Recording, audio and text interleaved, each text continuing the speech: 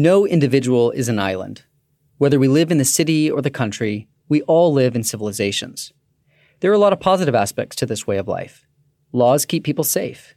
Political systems give the world order, and cultural identities bind us together. But civilization has its downsides. For Sigmund Freud, the famous psychoanalyst of the 19th and 20th centuries, civilization was a problem.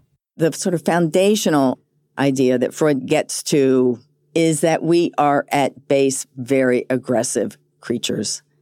We delight in exercising our aggression, in killing one another, in hurting other people, in promoting our own superiority.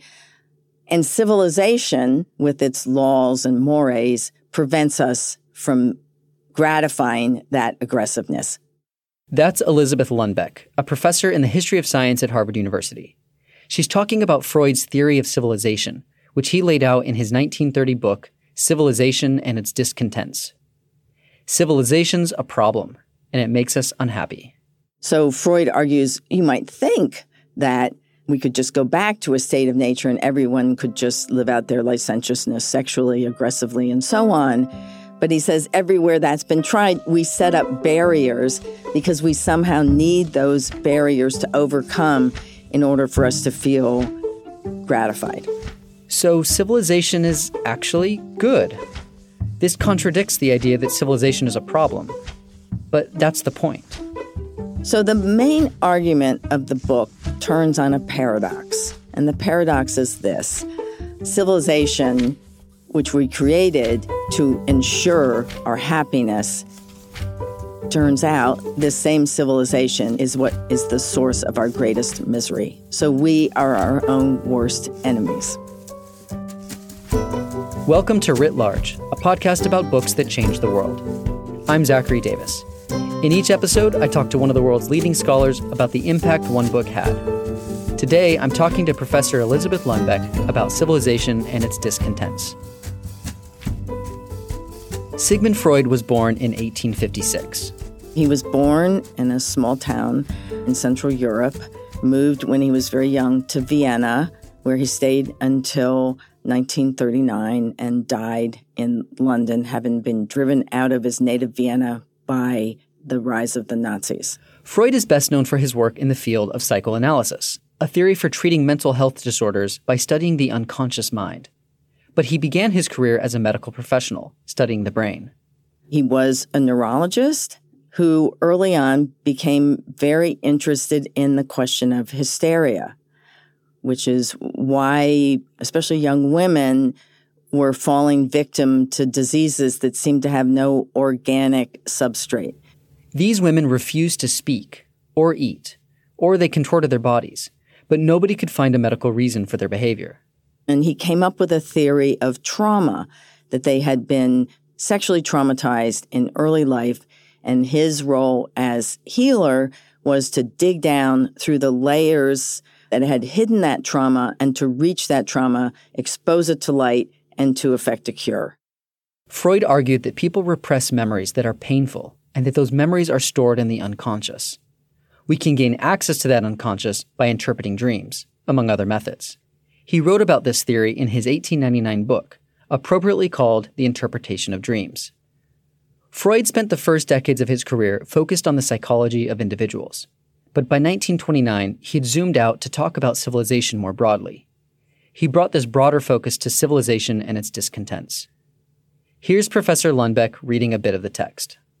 The element of truth behind all this, which people are so ready to disavow, is that men are not gentle creatures who want to be loved, and who at most can defend themselves if they are attacked.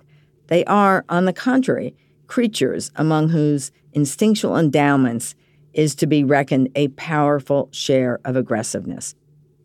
So what is civilization for Freud then? It sounds like it's, not art galleries and wine tastings. It's something more like a way of creating order out of chaos. Yes. So he's kind of playing with this idea that civilization is that sort of high culture. So we think that we are living in a high bourgeois culture with art, literature, music, and so on. But Freud lived through World War I with the senseless slaughter of 16 million people.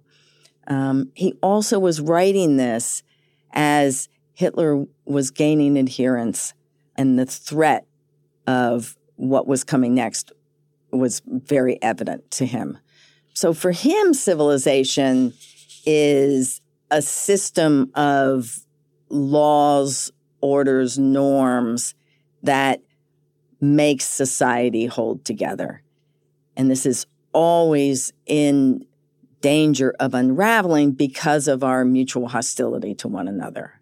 So let's go a little deeper into Freud's idea of the paradox, that we have animal instincts that seek to express themselves, but we have created all sorts of constraints on those. What is that feeling that he tries to describe, and why does he think we can't escape it? He's very clear that hostility toward the other is fundamental to our nature. That for him is non-negotiable.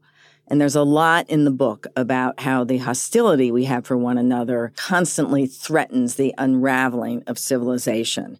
He has a wonderful passage where he argues against those who would say that we have been civilized, in quotes. He says, men are not gentle creatures who want to be loved. We will attack ourselves if we're defended.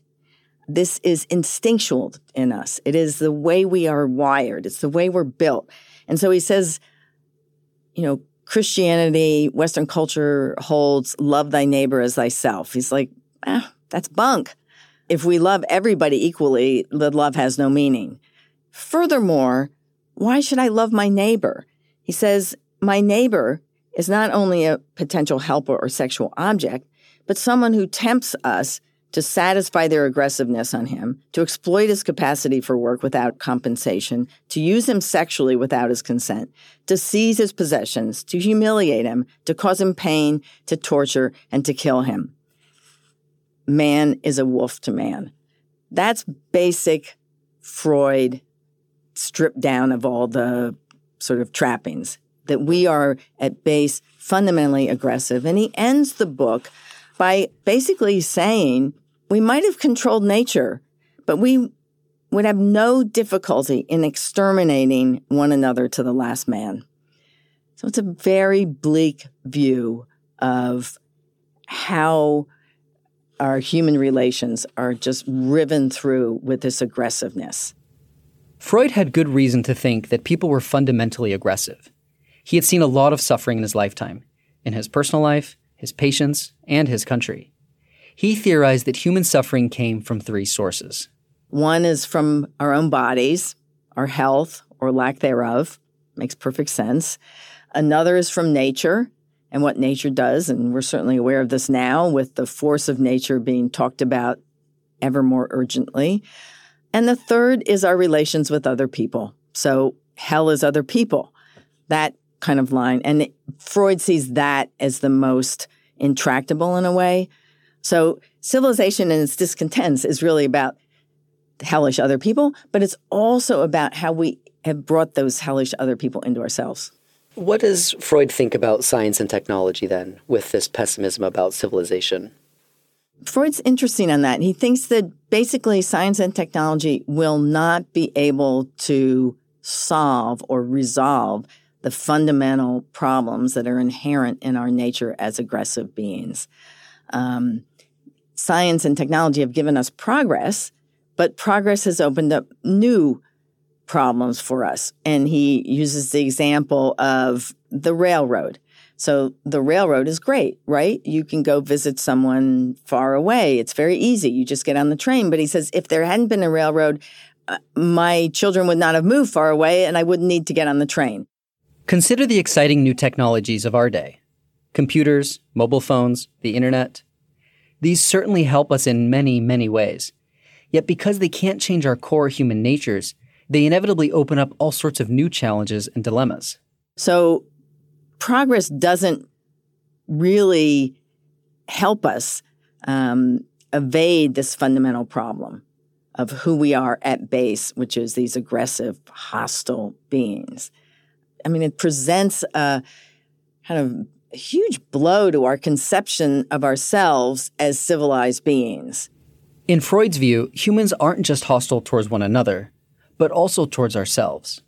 We oppress ourselves. We oppress ourselves on a grand level by setting up civilization, which limits our gratification, but we also oppress ourselves on an individual level by setting up this agency, he calls a superego, that watches us and monitors us.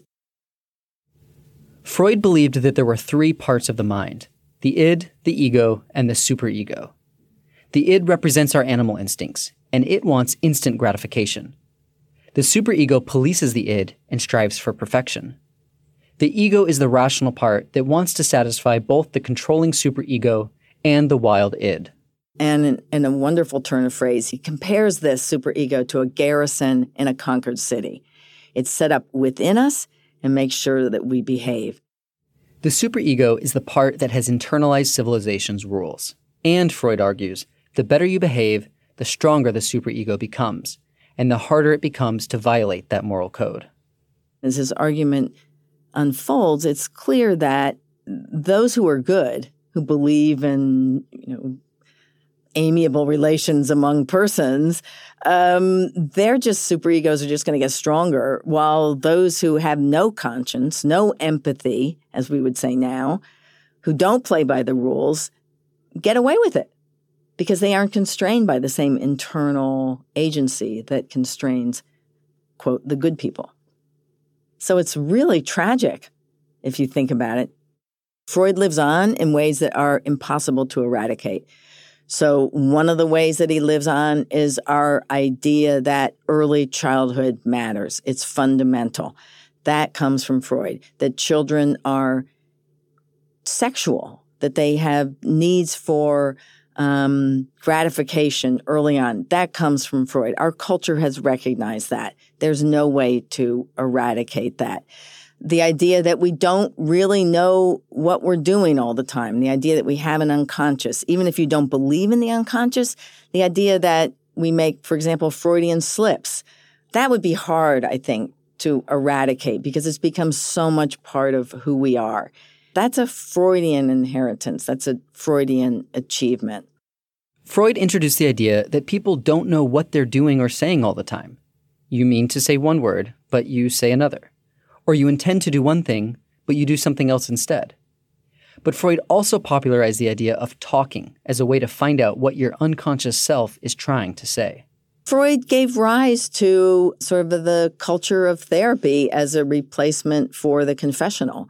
That has been one of the main themes in writing about 20th century culture, was that we used to go to priests and shamans and so on for sort of wisdom, but with the 20th century, kind of the clinic replaced the church, and that now we seek out healers, psychological healers, to unburden ourselves of our inner conflicts. That is so much part of American culture and even wider European Western culture that it would be hard to imagine eradicating it. This creation or sharing of a life story doesn't just happen in the doctor's office. It's everywhere, and often very public. The whole kind of reality TV, Oprah, the pathography, kind of telling one's life as a series of obstacles that were overcome. One was defeated, then one saw the light, and so on. That's a staple of our culture now. And I think we can see its roots in what an early patient, Anna O, called talking therapy, talking cure. The talking cure is everywhere in our culture. Talk is an idea that we have to get out what's inside of us in order to live our best lives. In some ways, psychoanalysis replaced the confessional, and the psychoanalyst replaced the religious leader. But psychoanalysis had nothing to do with religion, at least not the way Freud saw it. So Freud thought of himself as a scientist, and he was 100% committed to the proposition that psychoanalysis was a science. Religion, according to Freud, was not a science at all. Civilization and its discontents begins with a discussion of religion, which Freud described as a, quote, oceanic feeling, of wholeness. That's not scientific. That's illusion. Science is about truth, actuality, materiality, and so on. And he saw psychoanalysis as committed to the scientific method. Not everyone agreed with Freud. Some called talk therapy a pseudoscience and claimed that Freud was only interested in sex. Freud certainly talks about sex in Civilization and its Discontents, but in this text, another base urge dominates. One thing that's interesting about Civilization and its Discontents is it's about the ways that we deny ourselves sexual gratification, but it's really about aggression, even more so than about sex, I think. Our aggressiveness is really what distinguishes us. Well, and I think you were saying earlier, before the conversation began, no, you see signs all around us in our culture, unfortunately, of aggression resurfacing again and again. That, Freud seems to suggest you'll never solve these problems once and for all. Civilization is always teetering on the brink. That's right. And I think now with the kind of stoking of aggressiveness, which goes on, it's going on all over the world. And we, certainly new technologies, social media have increased the kind of prevalence while decreasing the stakes, because now you can sit at your computer at 3 a.m. by yourself and send out all kinds of hateful messages.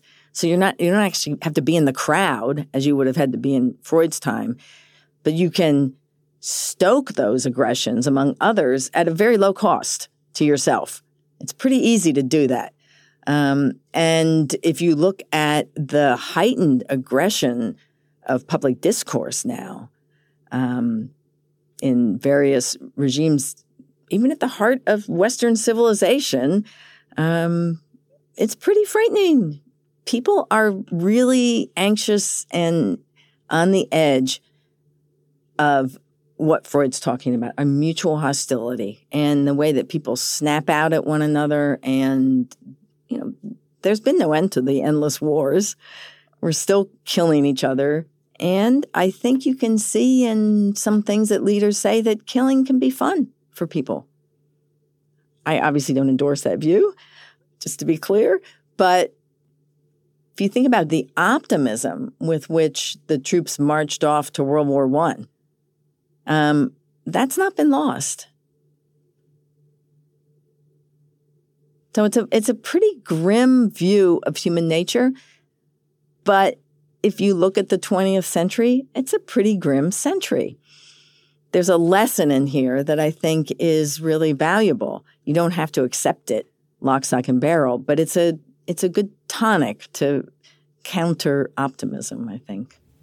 Civilization and its Discontents was a book that emerged during dark times. He finished the book in 1929 and apparently delivered it to the publishers a week after the Great Crash of 29, which led to the Great Depression, which then led to World War II and just the amount of suffering. So I think the book really is the story of the 20th century, which is a century of war, constant war, and slaughter on a scale that had never been seen before. And it's continued to this day. Freud's understanding of civilization can help us understand the individual and society today. The world is facing mass migration, refugee crises, and the rise of totalitarianism. Nearly a century after it was written, Civilization and its Discontents remains valuable. I think if you want to understand something about the culture that has produced us where we sit now in 2019, you ought to read some Freud, along with reading a number of other major works. And this is as good a place to start as any. And I think it's pretty apposite in our times now when aggression seems pretty close to the surface, always threatening to break out. I think it's a really useful book to kind of think about, reflect on, is this the way it has to be? Are there solutions? What are those solutions? Can we escape this? How can we live happily and feel ourselves living gratifying lives without killing one another? seems like that is one of the questions that faces humanity today. And especially as climate change leads to scarcity, dislocation, so all the problems of the 20th century magnified, nature roaring back to torment us. I think Freud's kind of sardonic wit and also kind of just like resignation in a way is kind of comforting.